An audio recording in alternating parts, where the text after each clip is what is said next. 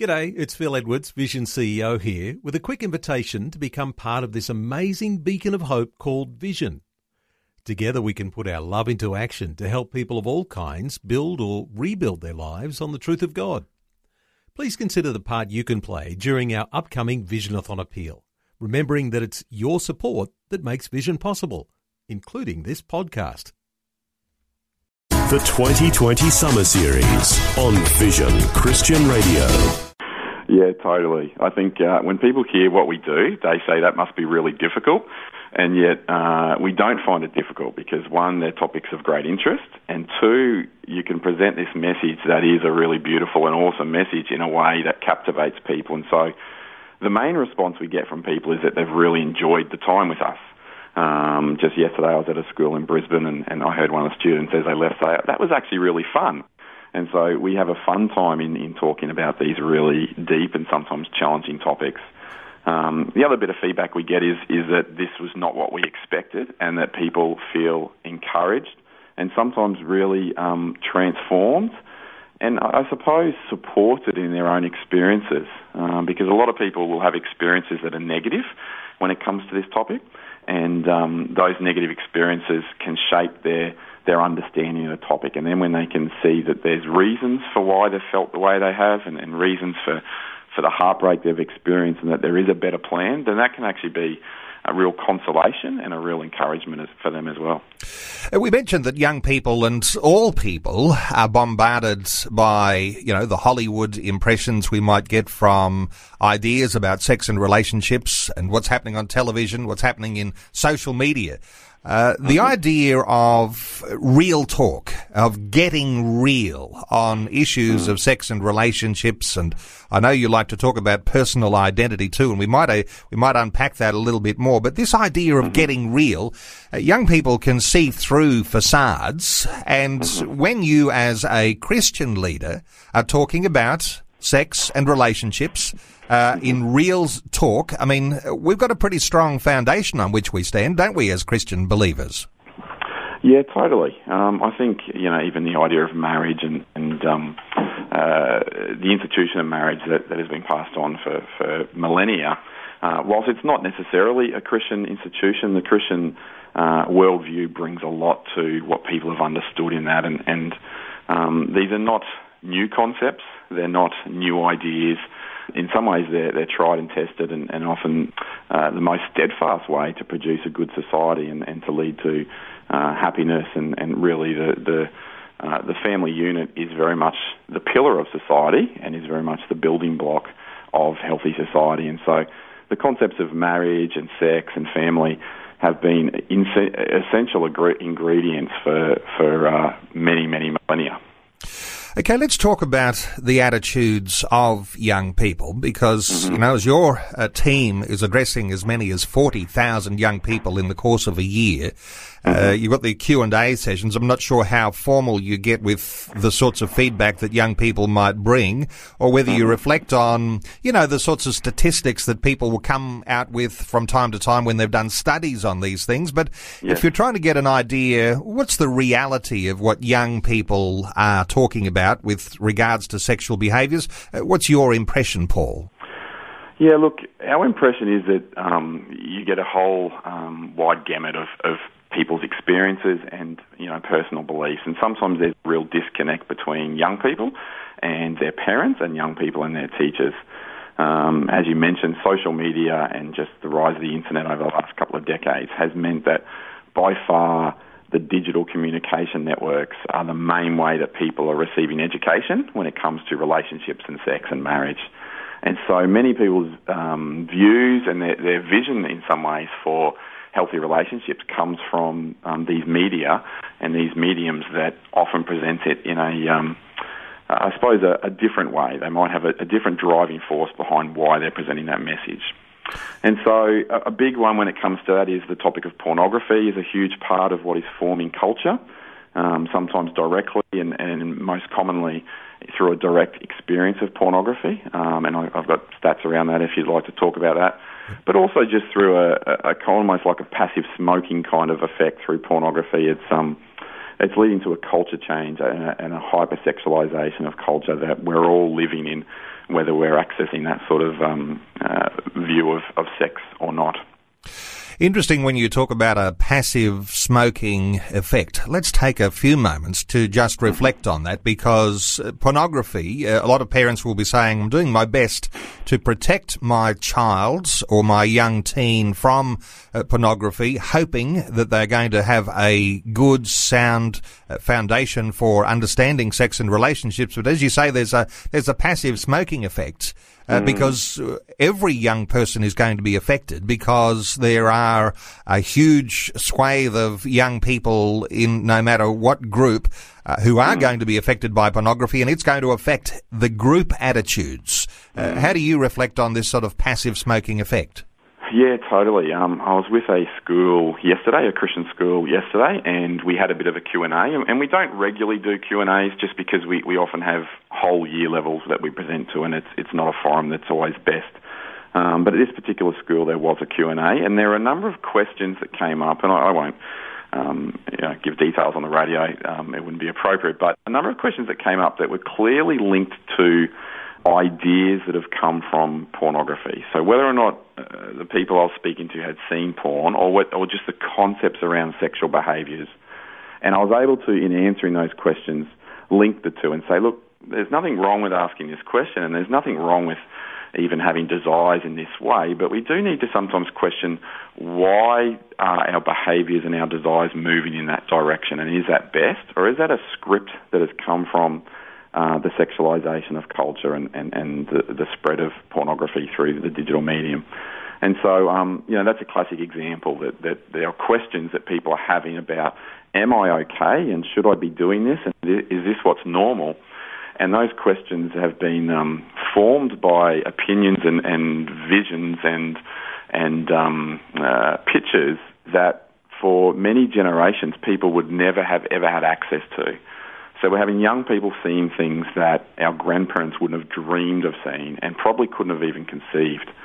And so whether that's a person seeing it directly or that's something their friend has seen and then brings up as a concept in the playground, that's the kind of passive smoking effects that we're having a cultural sway or a cultural movement in certain directions. And sexual behaviours would back that up. One bit of research out of America found that particularly young women are judging how good sex was, not based on how connected they are to the other person, or not based on even the pleasure that they've experienced, but more and more there's a move towards judging how good sex was on whether you actually provided a PSE, a porn star effect, so that whether you did the things that they do in porn well.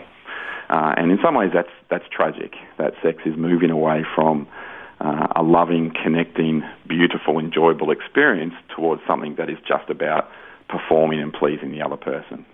There's a question of authority here, Paul, because when you say young people have something of a disconnect between their parents, and then there's a young people disconnect to their teachers, there's almost a skepticism, a cynicism about what authority might be trying to force upon them.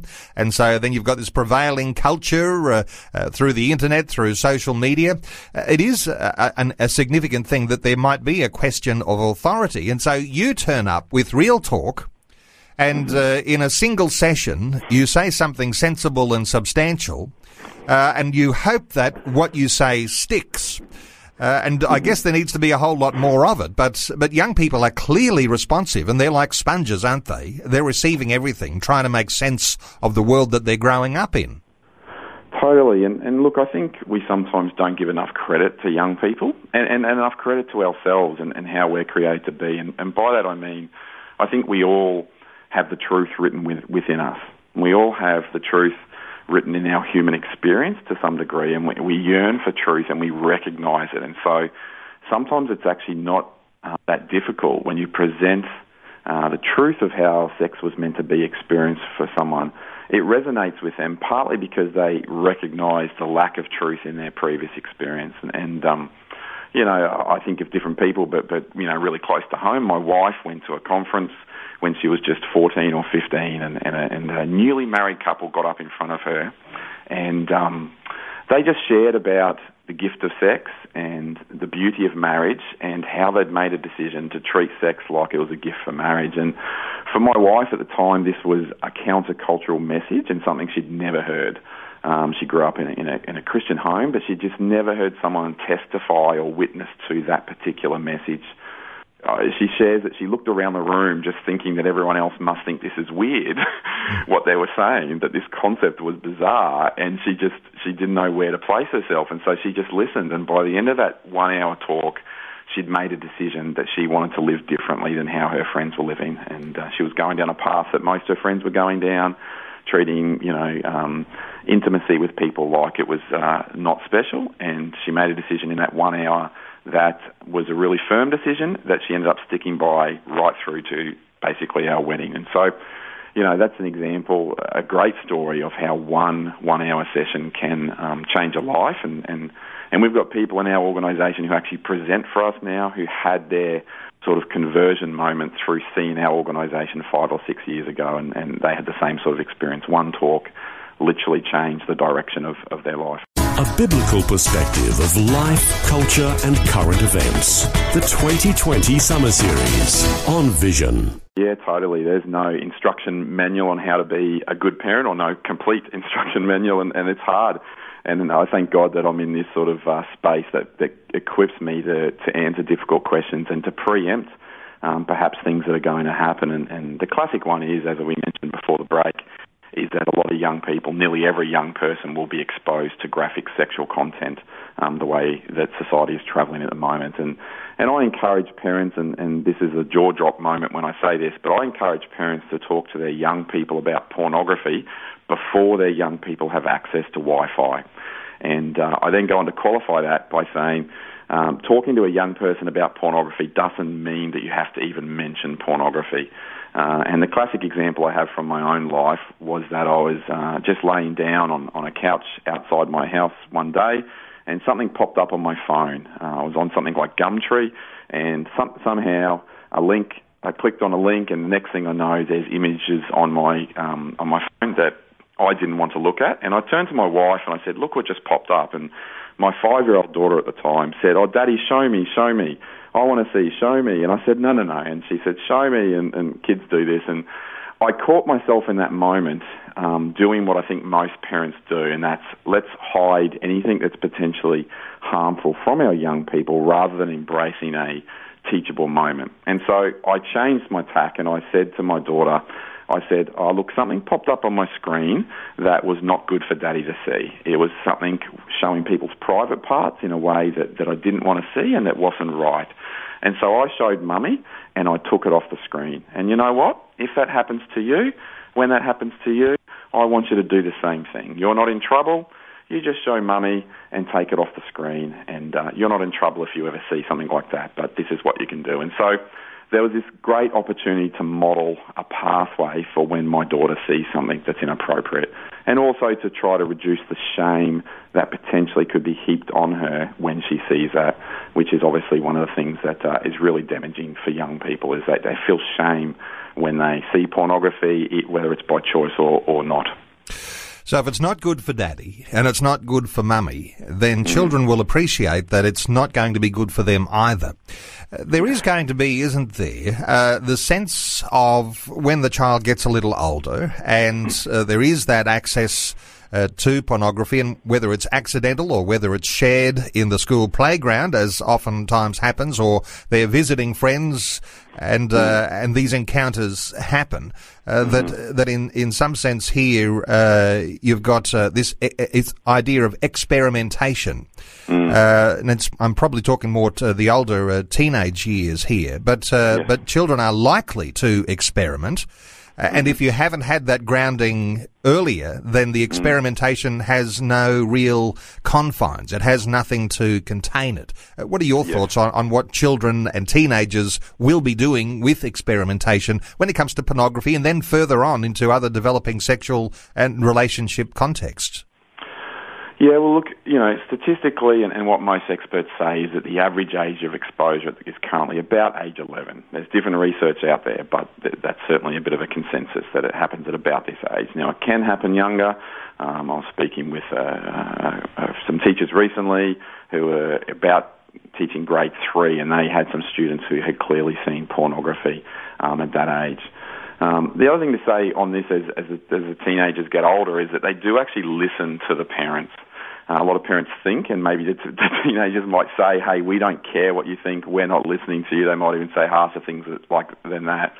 But again, the research is really clear that a young person, a teenager's perceived belief of what the parents believe actually affects their behaviours. And that any parent that is willing to have conversations about sex, that single factor alone delays the sexual debut of a young person. And so I encourage parents, even if the conversations are difficult, if they don't know what to say, just say anything, because the research is clear. Saying anything helps. And even if a young person thinks what their caregiver believes, they're more likely to follow in that. And so that's, again, an opportunity and encouragement for parents.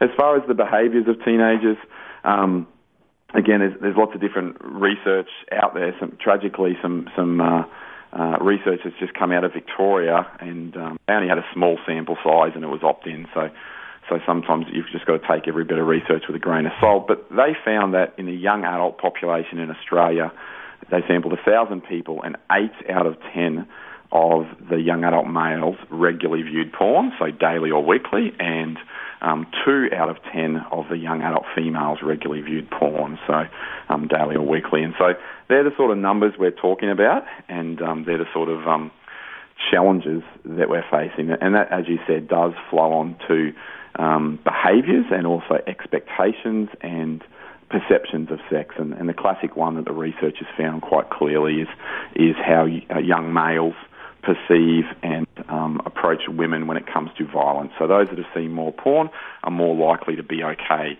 with violent sexual behaviours against women and speak of women in a more misogynistic way, and that's tragic, as we're seeing in society at the moment. Let's just reflect for just a few more moments on this issue of shame, because you've mentioned it a number of times, Paul, and when you are exposed to some of these things that we would say are shameful, then we've been talking about, how pornography dehumanizes, but when we're exposed to things that are shameful or do things that are shameful, you say this is what makes us feel as though that we are bad. Now, as I understand the way that shame works, when we feel bad and we feel not important, not valued, we're undervalued, then because we feel undervalued, we try to then pursue those things that have caused us shame in the first place,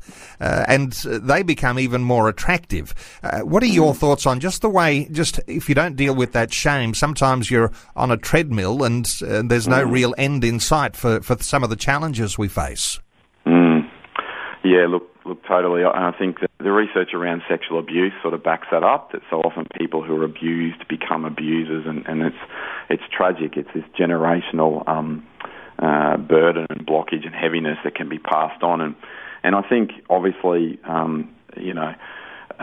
what shame does is it puts things in the shadows, and a lot can go on in the dark, quite literally, and so I think by bringing it out into light, by asking for forgiveness, by seeking guidance and speaking truth over our lives and over other people's lives, it helps highlight the dignity and the truth of what occurred. And time again, we'll speak to someone who's had something occur to them, or has made a choice that they really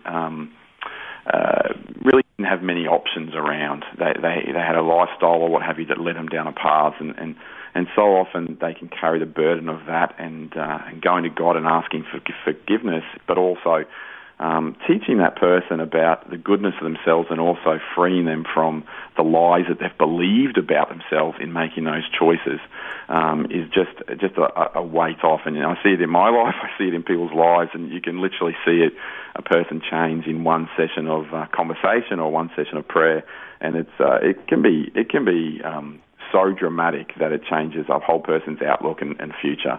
And I think this topic is so important for that reason. It's I think if you look at this topic, you can see how things that are really good are often most profaned and most messed with, and I think that's because The enemy doesn't create good things. The enemy just distorts good things and makes them do something that's less than good. And we see that all the time in this topic. You know, just a couple of minutes remaining for our conversation, and there's so much more we could talk about. But just to pick up on one thing, and we'll need just a brief answer, Paul, but this idea of parents who might be reflecting on their own life and the way that they were perhaps not shaped in the way that we're talking about today in their own relationships. They haven't got the runs on the board themselves. They feel inadequate, and they even feel ashamed when it comes to teaching good and right things to their children. Is there, and you mentioned, sometimes you can pray with people, or you can be involved with couples, and you can put a line under that. You can start afresh. I mean, this is where the power of God comes in. Your thoughts just quickly on starting afresh and bringing in a new freshness into the way you as a parent communicate to your children. Yeah, totally. Well, I think you basically nailed it. It starts with the person, the parent themselves, actually looking into themselves and their own attitudes to this topic and reminding themselves that God is good, I am good, and sex is good. And so it's naming that sometimes we can live under a banner of sex being dirty and we may have been brought up in that way or perhaps our experiences. Starting with that as parents is going, hey, do I myself feel adequately free from the burdens and the mistakes I've made, and am I well formed, and do I get the vision in this? So I think for anyone leading anyone else, they need to be captured by the vision and the goodness and the truth of the message before they can impart that on others. And so I would encourage parents out there to have a conversation, with their pastor, their leader, and also their partner about this topic, and see what can I do in my life for greater healing, and also how can I set myself up for the win in how I parent my young person.